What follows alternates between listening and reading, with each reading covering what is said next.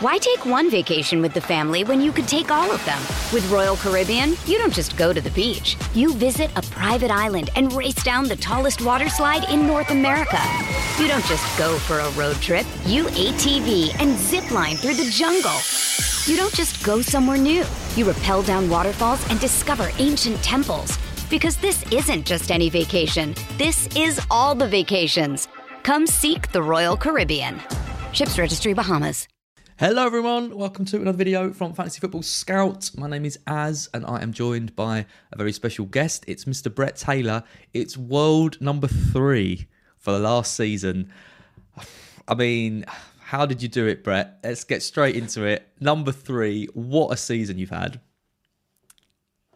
Yeah, feels great. We all put ridiculous amounts of time and effort into this game, and I think there was a lot of luck involved in getting to very high ranks, which I'm sure we will talk about. But hey, this is what we're all here to do, is to try to get those, go for number 1 or number 3 is pretty close. So I've just been enjoying all the banter with my mates and enjoying seeing my name on the Premier League website and things like that. So it's been good. Are you upset not to have won it? How do you feel? Because I imagine finishing in the top 10 obviously is in, pretty much as good as it gets, but also is there a slight bit of, I was so close to coming top?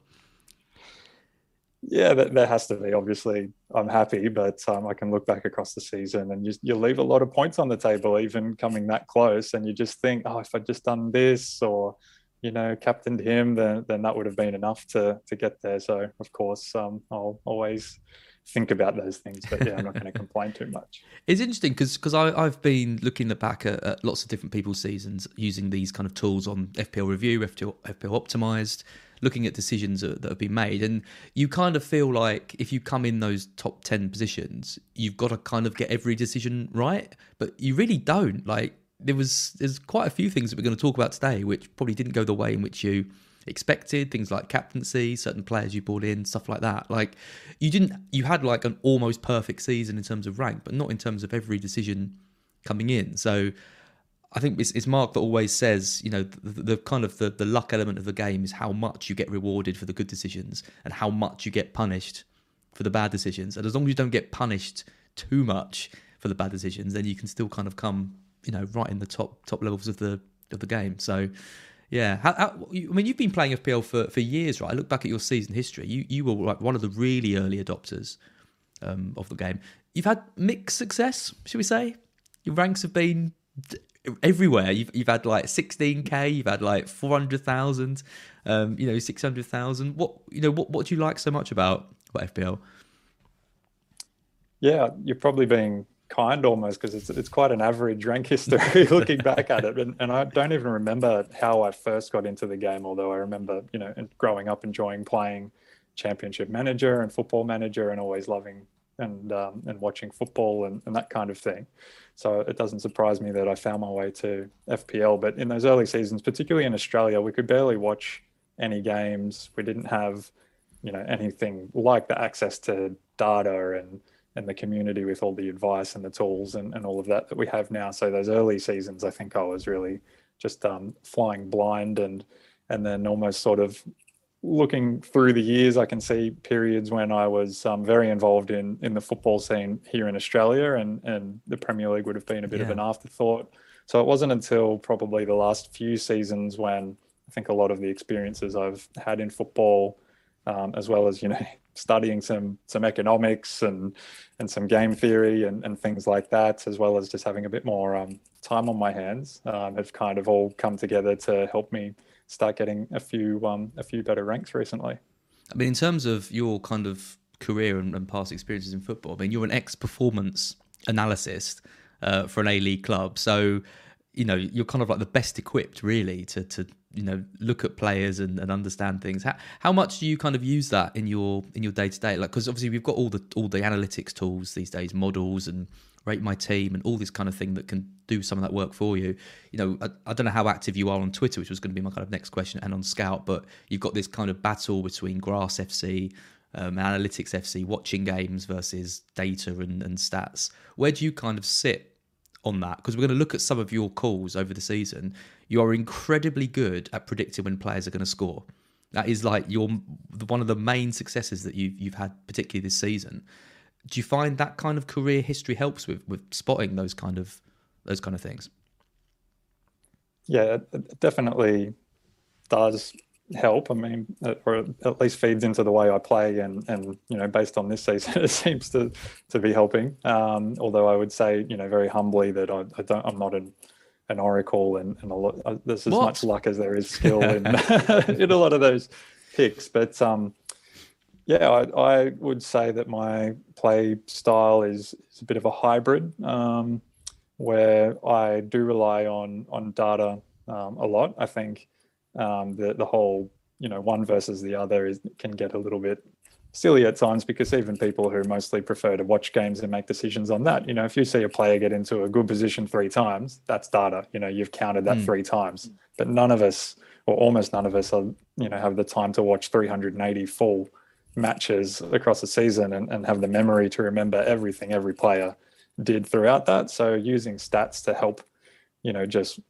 essentially effectively watch games for you and collect all of that is, I think, the best place to start for anybody playing this game. What stats do you use? Gets more.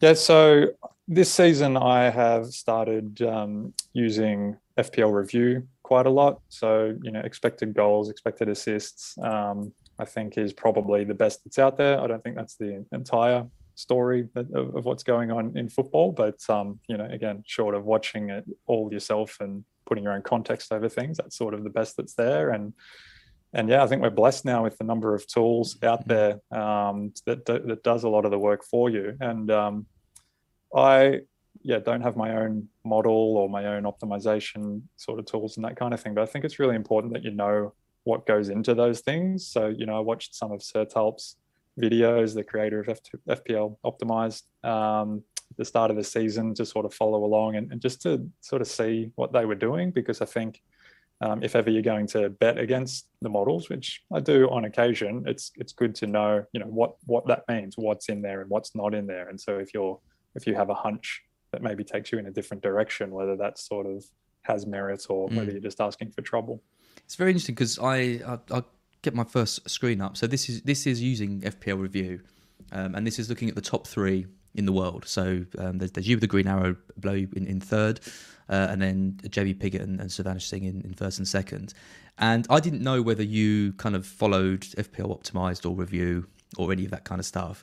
But hearing you say that, and then looking at your kind of chart compared to the others, shows that you clearly do have this kind of tendency to agree with what the kind of model says and play.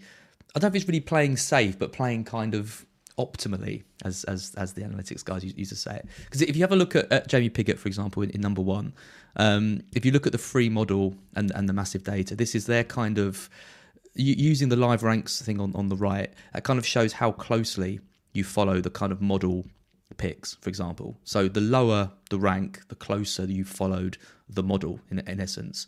So if we take the massive data, which is kind of like the paid version of FPL Review, Jamie Piggott is 9k, sort of around the 10k mark. If you look at Savanish Singh, he's 21.4k, which indicates that there's a lot of people who are following these kind of optimal moves a lot closely than him, and indeed with Jamie as well. But you're 719th. So the majority of moves that you make are very much in line with what the kind of model suggests. So it's really interesting, because there's completely different sort of play styles here. You've almost got Jamie, who's kind of somewhere in the middle, making kind of optimal moves, maybe taking a few risks and going against it. You've got Savanish, who seems to be much more likely to go against what the kind of these kind of optimal moves are, and then you've got you, who follows them kind of quite strictly. Do you know that you're kind of doing that, or is that just kind of in general how you like to approach the game?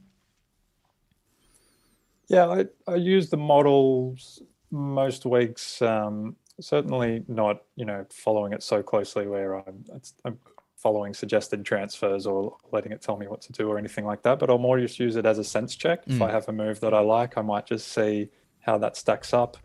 Or if I'm not quite sure on what I want to do, I might have a look there and use that to narrow down, what's the kind of top 5 or 10 players I should be looking at just to help, make the decision a bit clearer with something like that. But I do follow, have been using reviews tool or season review tool there throughout the season, and I was actually a bit higher up around game week 30. I was around 200, I think, on the massive data, and then but made a conscious decision to really bet against the crowd for the run in to go for number one, because I was ranked in the top 100 around then, but what's the difference between 100 or 200 compared to 101, right? So I got rid of TAA, I got rid of Salah, and started making some suboptimal moves, but just for the sake of creating difference and knowing that I was more likely to fall than rise, but at least I had a chance that way. And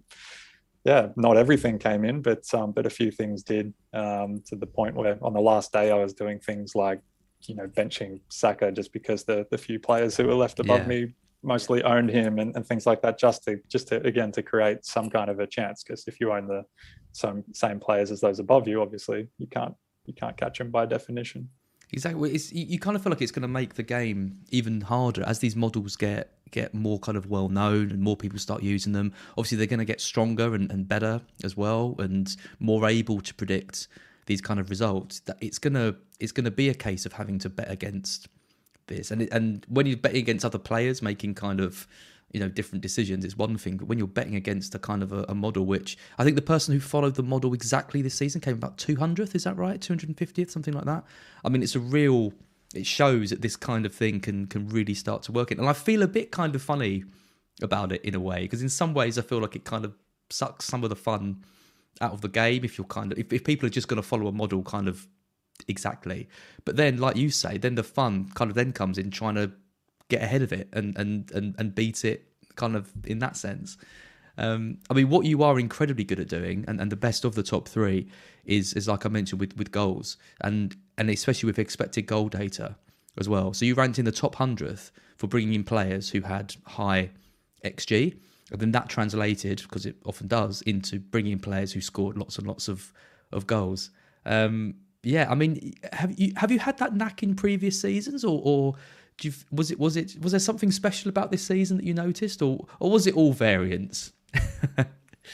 No, I had a couple of quite good seasons about 3 or 4 years ago where I ended up finishing around 11k and 6k, and I think in both of those cases, from memory, I was ranked a bit higher, and similar to what I said before, was I made a few plays betting against the crowd, and in those cases they didn't come off, and I fell back a bit. I think I've continued to kind of learn, from Meet the Manager videos and things like that. I'd say I'm really a representative of the quality of content that is out there and tools that are out there and things like that I've added into my game to get better. And this season, everything just seemed to click, particularly through that first half of the season. It just felt like I was on autopilot, and I was always just one transfer ahead of the template or ahead of the crowd. And part of that, I think, was good planning and the way I, set up my team from the start and played my wild card and things like that. But, there was also, a little bit of luck there where, maybe my players weren't the ones who were getting an injury or things like that, or getting, COVID cancellations once we got to that stage of the season. So yeah, in all of these ranks and things like that as well, if your player, caught COVID and then they're out for a few weeks and you have to spend a transfer to swap them to somebody else, that's not going to, show up that you had that bad luck in the model, even though obviously you're going to have less projected points in those future weeks. So yeah, there's a lot of I think this season was a very unique one in the way that it played out, with the different phases of it as well. So I think my kind of hybrid type of play style where I have a few different mental models to try to apply to the different types of puzzles that it threw up, it was something that probably stood me in good stead, I think. It's refreshing to talk to someone who's finished so highly and puts in work, and obviously, you look at the variance scores across the top three. So this is kind of the luck kind of element of how much your decisions kind of paid off against what the expected kind of points were. And obviously the top three are all like 100% variance, because the model can predict something, 6 points, and then the player gets 20, and that's that kind of example of variance. So there's always going to be that element of it for the people who finish in the top levels. But the fact that you know about these tools, the fact that you're kind of active on Twitter, the fact you listen to podcasts, it kind of gives hope that it's not just all luck, because you absorb stuff and you look at different things, and that kind of helps your strategy. And like you say, over the seasons you kind of get better, and you're now, you've gone from having kind of quite poor ranks early on, to be honest, but they're starting to get better now, and you're starting to use these things. And I think the days of you finishing 500k are gone now, because now you've got these kind of weapons to use to propel you up. Hopefully. Yeah. That's the plan anyway. Yeah, I hope so. No, it's a shame. There's a few seasons there as well where I think, life got in the way, and I would have just dropped off completely, which is a shame now, because I never thought anybody else would look at that page except for me. But it comes with finishing third. But, definitely already looking forward to the next seasons and trying to, maybe, repeating it this rank's probably not realistic, but hopefully, showing myself as much as anything that I can finish quite highly again, because that's the real, proof of skill, I think, in this game, is that sort of repeatability. And it was, this season enjoying having finished third, but I definitely don't think that, I outplayed all but two players in the world or something like that. I think I had a good season and won a lot of coin tosses. So let's take a look at your season and your kind of like best players like for the season. So this is your kind of team of the season. This is from FPL Optimized. So you've got Ramsdale in goal, Trent, Cancelo, Robertson, Salah, Son, Jota, Bowen, Mount, Kane, and then Antonio is in there as well. So I mean, obviously the big one is Son. It pains me every time I look at these things and I see someone with Son in there, because you had Son and Kane both in line. Did you have those both for most of the seasons, or were you one of the people that just backed Son for his incredible run? Yeah, I had Son for a lot of the season. I came on to Kane a bit later, but pretty much you started with the season with Son, I believe. I did. Right? Yeah. I did. I think I liked the first few fixtures there, or to be honest, he might have been there with a bit of a booked-in transfer or something like that. But then I got rid of him. But once Conte took over at Spurs, I was speaking with my mate MJ, who's a big Inter fan. So I've been following Conte very closely, looking at his tactics, the impact that he's had on teams, and the role that Kane and Son would likely play within that system. And it's very structured, it's very predictable, and all about getting that player in that Son role in front of goal. And we know that, Son, if he's in that position, is going to do well. So, I jumped on, I think, straight away after Conte was appointed, and had him for most of the rest of the season. And that's an example where, we talked about models and what is in them and isn't in them. It's going to take a while for Son's data to show up in a model, exactly. and for it to sort of get a bit higher on him, whereas I had a hunch and it was right. But, earlier in the season, it's funny to see Lukaku on this list, because I only owned him for a few weeks. And I think that's more of an illustration of only really using Antonio and Kane as my strikers for most of the season. I had Lukaku for a few weeks there, but that wasn't working, and so then I jumped off and tried the next thing. So it's not necessarily that that I'm going to be right every time, but Son and then later Kane. I just feel like Spurs had a bit of a perception based on previous seasons and how they started the season, but from around the time that Conte got going, they were as good just about as any other team out there. So I was pretty high on those two. I really like that, because that to me is the perfect way of playing FPL. Like you can use models to, like you say, help you make decisions and useful to sense check stuff. But when you've got a hunch like that, the models are slow to react to things. I mean, a good example of that was Gundogan a few seasons ago. Like the data that gets fed in is much more about his position as a deep lying midfielder. And when you actually watch the games, you see that he's playing way more advanced. Exactly what you said, it's going to take the model a while to catch up. And if you wait all that time, then it's obvious everyone's got him in. You've got to kind of react early to get in these kind of players. And yeah, Son, I mean, I just completely missed that boat on Son just the whole season. I think only owned him for 1 week right at the end. And yeah, I thought Kane was the better option. And, you know, I think looking back on it, it was a system thing. You're right. And when I watched Son play, I went to the Emirates to watch the Spurs Arsenal game, and I saw Son playing as the kind of central striker. It was just like, yeah, this just really, you know, shows just how wrong I was on that. So yeah, Son was. If we look at your best players, Son was right at the top. He had the biggest impact on your season by a significant margin. You netted 141 points from Son compared to other players. I think mine is probably the complete reverse of that. I think he was the one that hurt me the kind of most. And if you look at the kind of, you know, other players on your list, I mean, Mount is there with 69 points. You netted him in second. Diaz is an interesting one, 61.6. He did well for you. Players like Robertson, De Bruyne, Ramsdale, even Lukaku, who you mentioned, who didn't have a very long.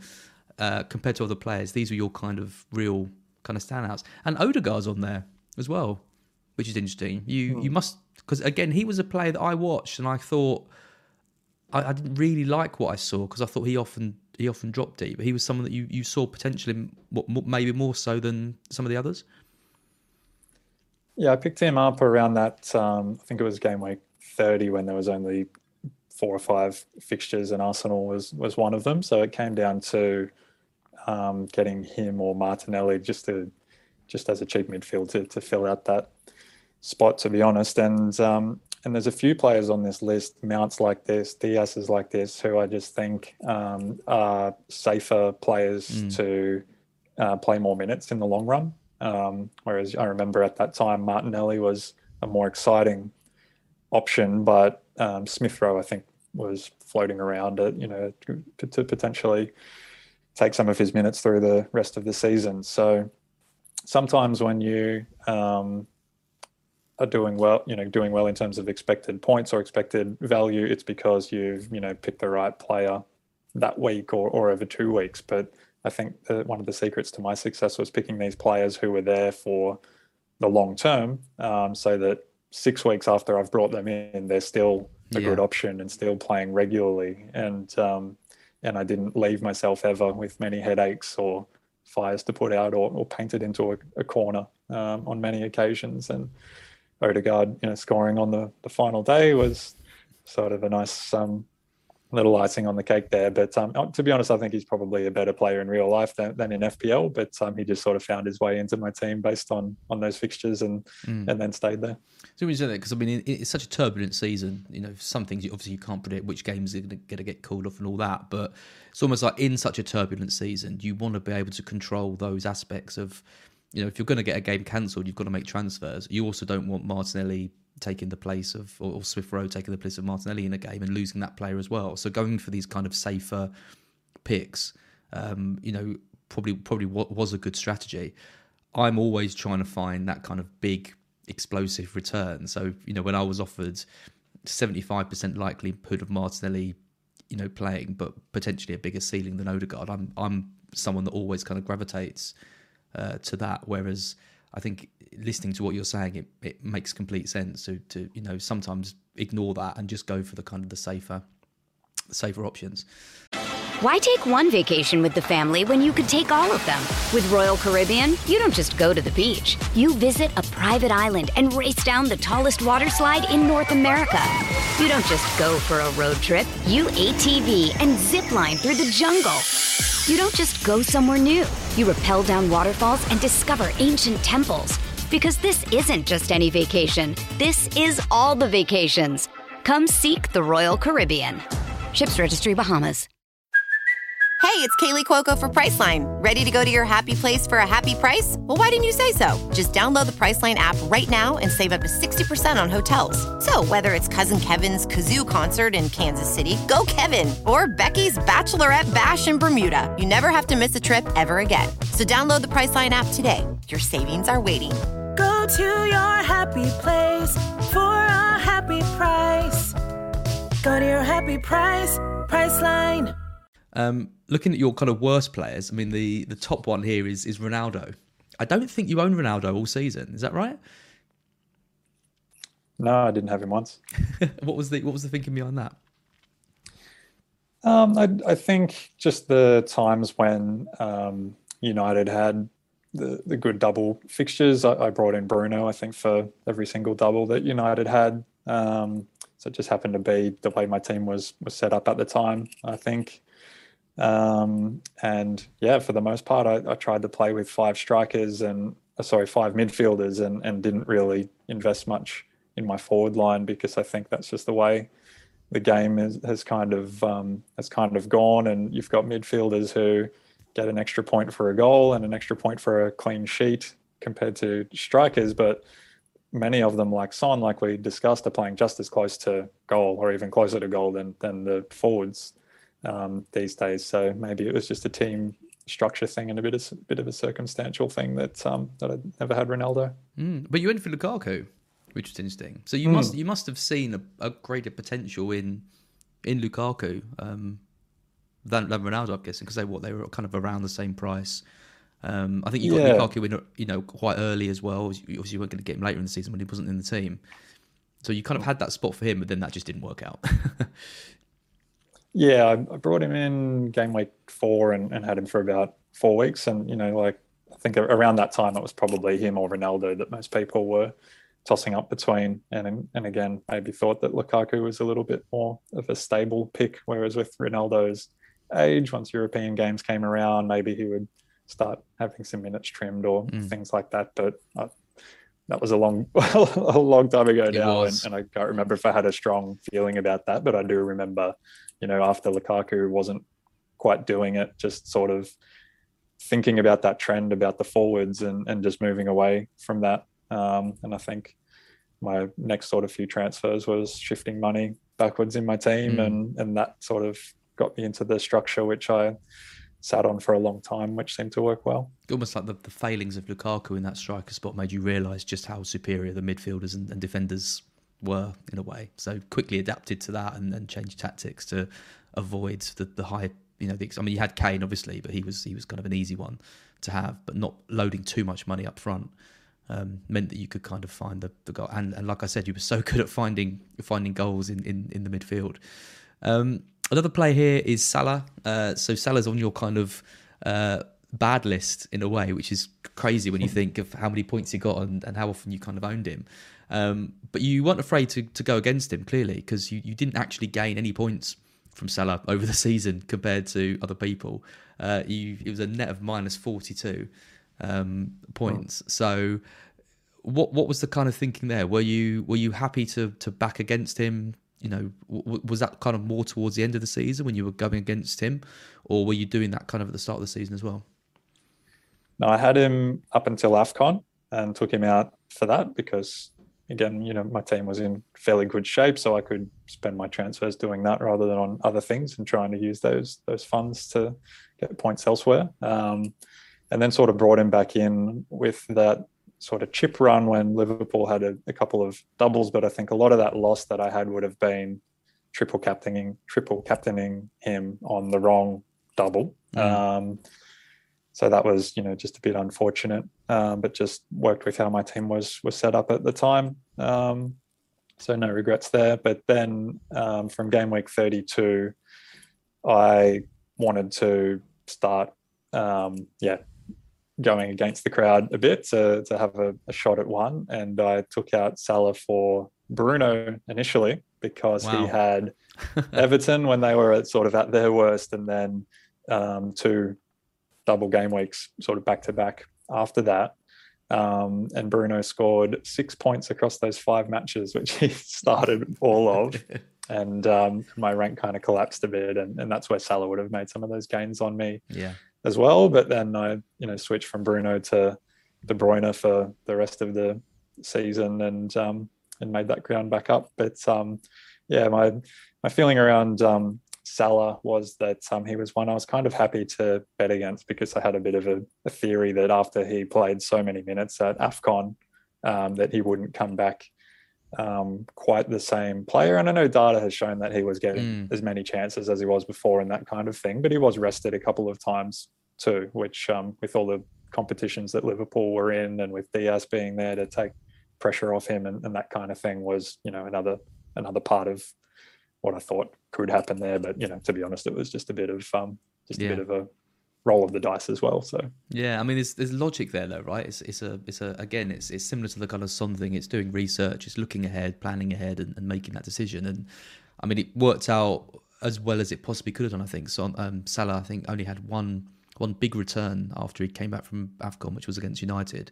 In other games, it was apart from obviously the big sort of triple captain thing, which we'll talk about in a sec.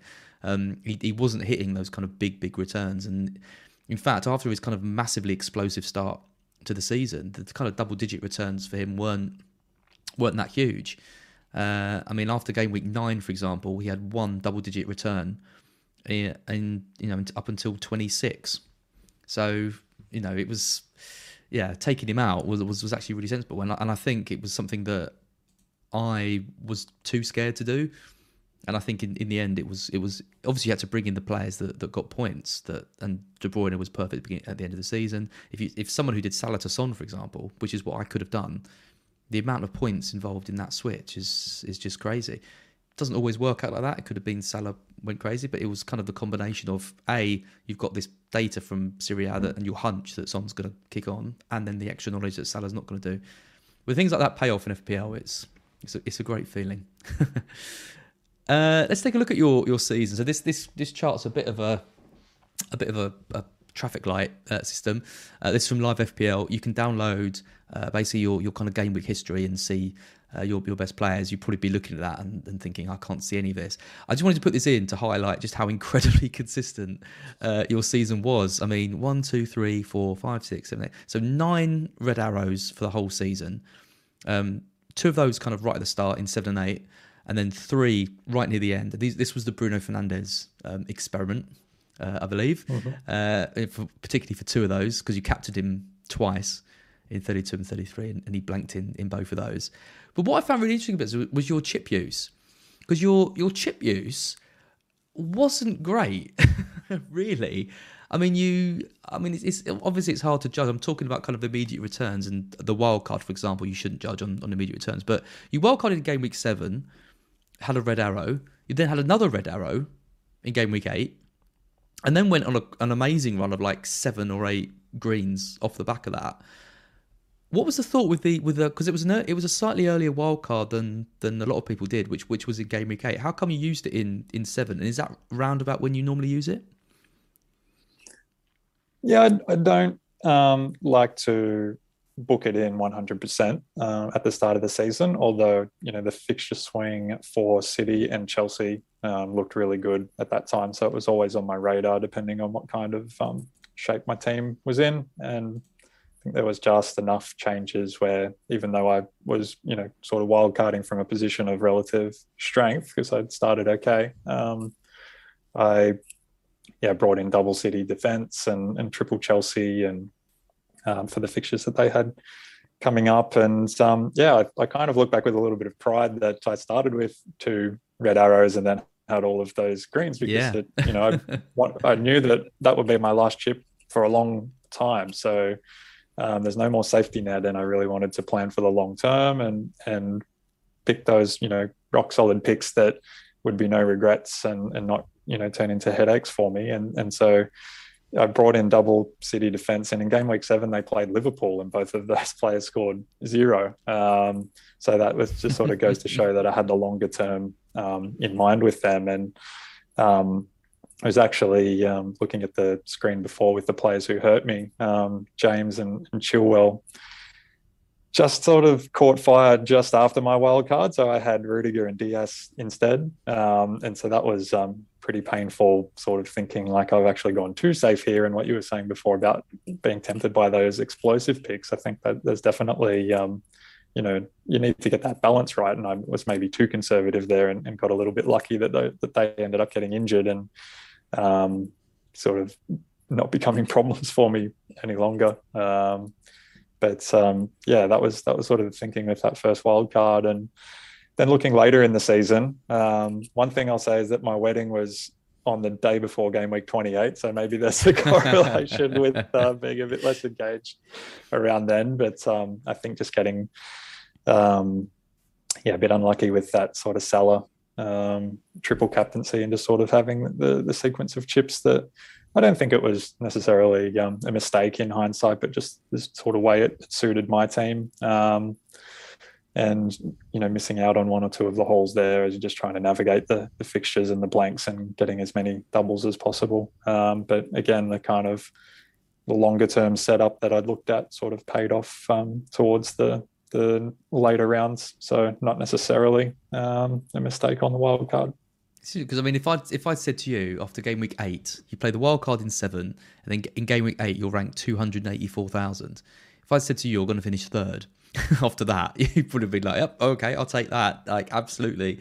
Because it's an interesting. I mean, obviously being 280k game week 8 isn't a bad position, but having 2 red arrows off the back of the wild card and then to have 8 greens in a row is, like you say, it's amazing kind of forward planning to have that. And then I just find your chip use so interesting in game week 26 because you followed this kind of pattern which became really popular when those double game weeks got announced, which was basically using all your chips in one big burst in the wild card, the free hit, the bench boost, and then the triple captain. And decision making wise, I completely get it. But if you look at the outcome of it, I mean, the free hit in 27 was a bit of a disaster because Man City didn't batter Everton like a lot of people thought. You got 60 points. The average was 54. So 6 points off the back of the free hit. You then bench boosted in 28, got a red arrow off that. So you still had some players coming in, Saka and Son, but you didn't do any better than because there was lots of free hits being played on that week and that kind of thing. You then triple captained in 29, which was the Salah 10 points when he obviously got all those points sort of a few weeks earlier. So it just didn't. It's amazing that you'd think that would be such a key part of the season. That's 4 chips in 4 weeks back to back. I would have thought if you didn't get big returns from those 4 chips, there's no way you could finish, as highly as you did. But your rank didn't really change that much. You were 55th going into that wild card, and then you came out of it all the chip use at 46th, and then kind of you dropped a little bit. You dropped down to kind of 200th in 33rd, but then sort of came back. So again, it just shows not everything's got to go perfectly, right, to finish highly. Yeah, very true. I think this, the points totals were record highs this season. Yeah. I think I read somewhere as well, based on just having so many doubles, I think, and so many big swingy weeks that's natural that was the case. But yeah, looking at that Bruno run of captaining him there, looking at missing the Salah triple, never owning Chilwell, never owning Kulusevski, because the Son and Kane double up with one of their wing backs sort of locked me out of him. So many different opportunities to have got even more points. So it's pretty, ridiculous how far off the actual maximum total we. I know. Yeah, because you think someone would hit everything just through. There's 9.5 million people playing. You'd think someone just by luck would hit everything, but no one did. It was, it just shows how kind of difficult season it was, was to predict. Just my final table here. So this is your stats. I just grabbed someone who finished 10,000 as well, just to kind of compare some of these things, because there's a lot of talk around captaincy and how important captaincy is. You had a non-blanking, so 7+ return from your captain, 64% of the time. Well, 10k, 60% of the time. So not a huge amount in it.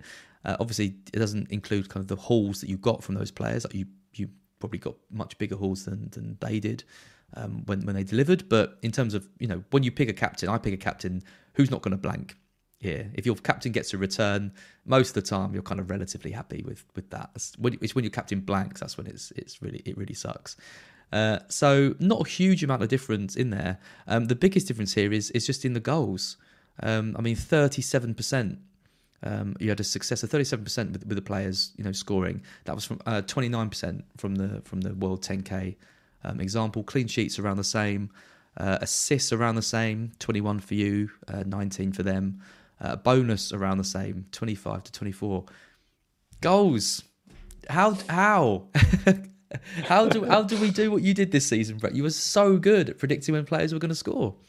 I think that's really interesting, given that I played with most of the time just with one striker, and even through the start of the season, Antonio started well, and then he wasn't going that well, but I never bothered really replacing him because I just didn't like any of the other options that much more. So I think that's one thing I take out of that midfield midfielders can do that job if you're picking the players who are on pens and things like that. But I think another thing that I look for are those big holes and those real mismatch type of games. So for example, on my free hit in game week 37, using Fantasy Football Scouts predicted lineups, not just the teams that I have players from or might want to pick from. I also look at all of the opponents as well, and seeing that Watford had 10 players, I think it was, out with injury and suspension.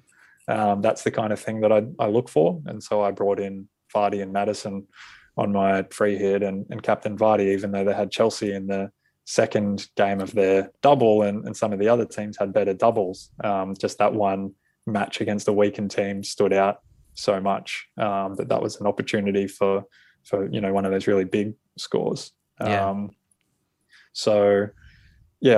play a draft game on Fantrax with my mates as well, and I think that makes you pay attention to a lot more teams than maybe you need to play FPL, but that probably helps me as well, just keeping track of some of those sort of teams that you normally focus on a bit less. And if that player's out there, he's really important to them, so there might be an opportunity there for to captain differential against them because I think they might be weaker or something like that. So that's the only other thing I can think of other than dumb luck as to how I found all those goals. It's so nice to hear from someone who's finished so high, who has actually does research and looks at these kind of things, because I've talked to people previously who've finished really highly, and it's not always easy to get more out of them than I'm just lucky.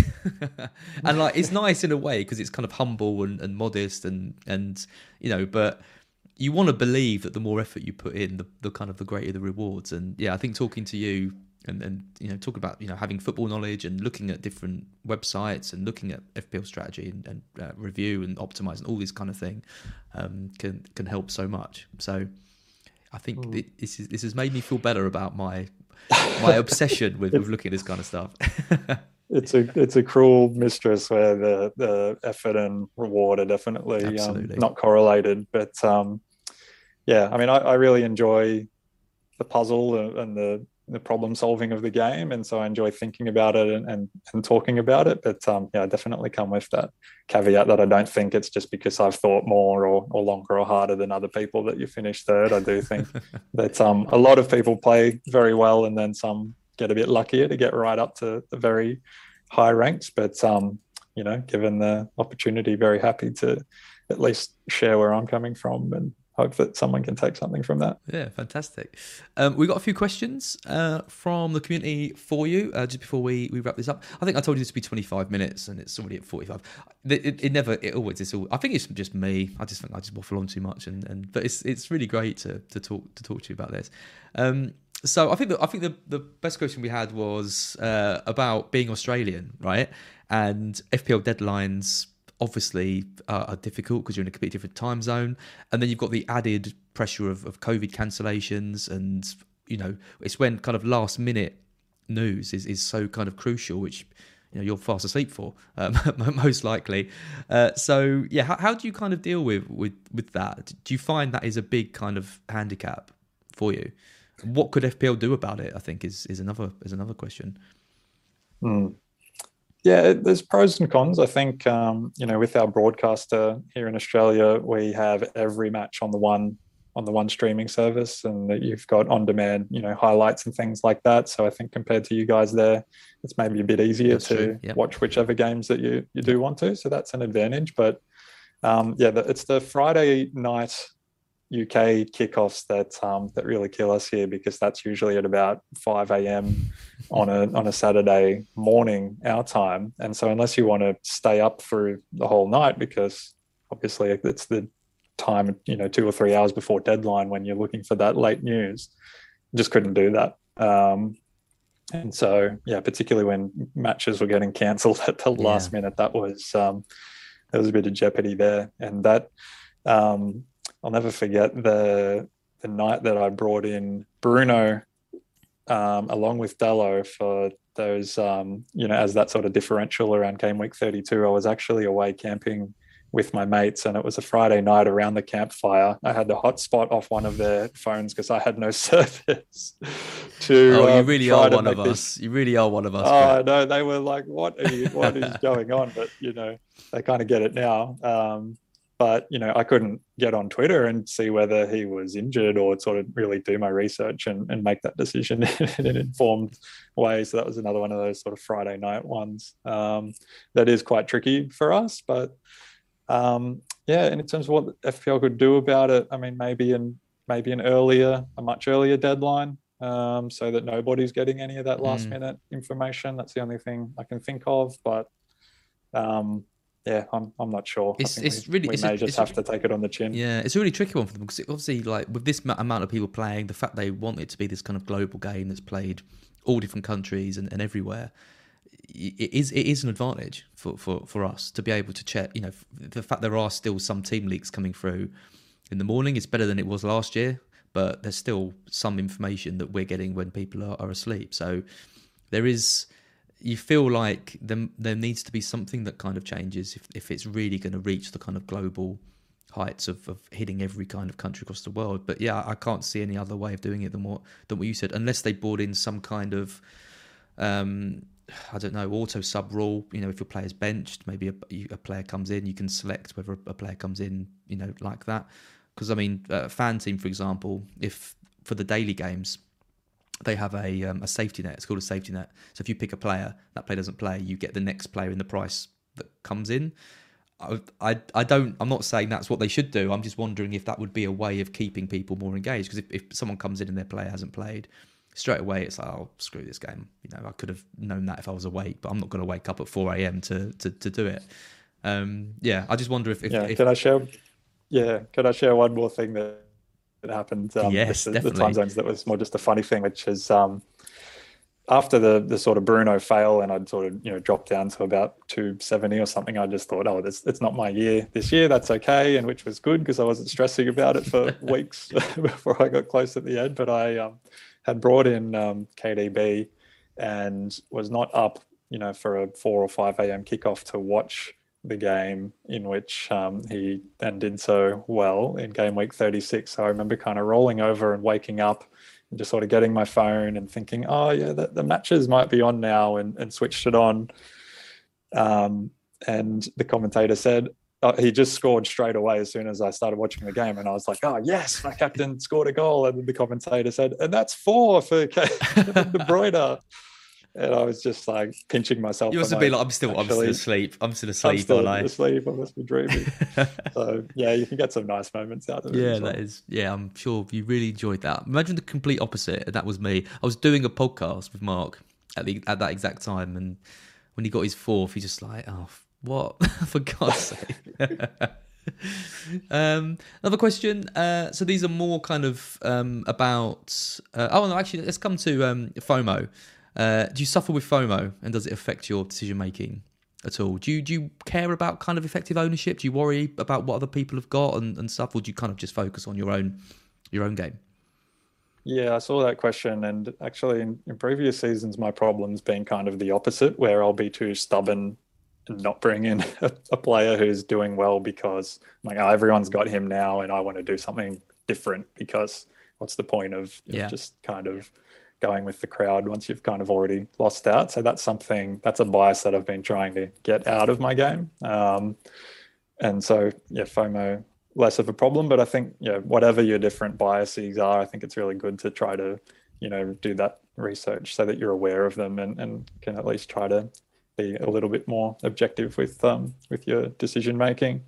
But in terms of the strategy of effective ownership, I don't pay much mind to it at all until sort of the late part of this season when I was looking at the rank and thinking about number one, what I might need to do in terms of differentials and stuff to have a chance of climbing, even though I knew that I would just as likely fall as well. So I think depending on your rank goal or the situation in your mini league or something like that, sort of towards the end of the season, I would maybe give it a bit more attention then. But otherwise, just earlier in the season, just sort of play the game in front of you. Yep.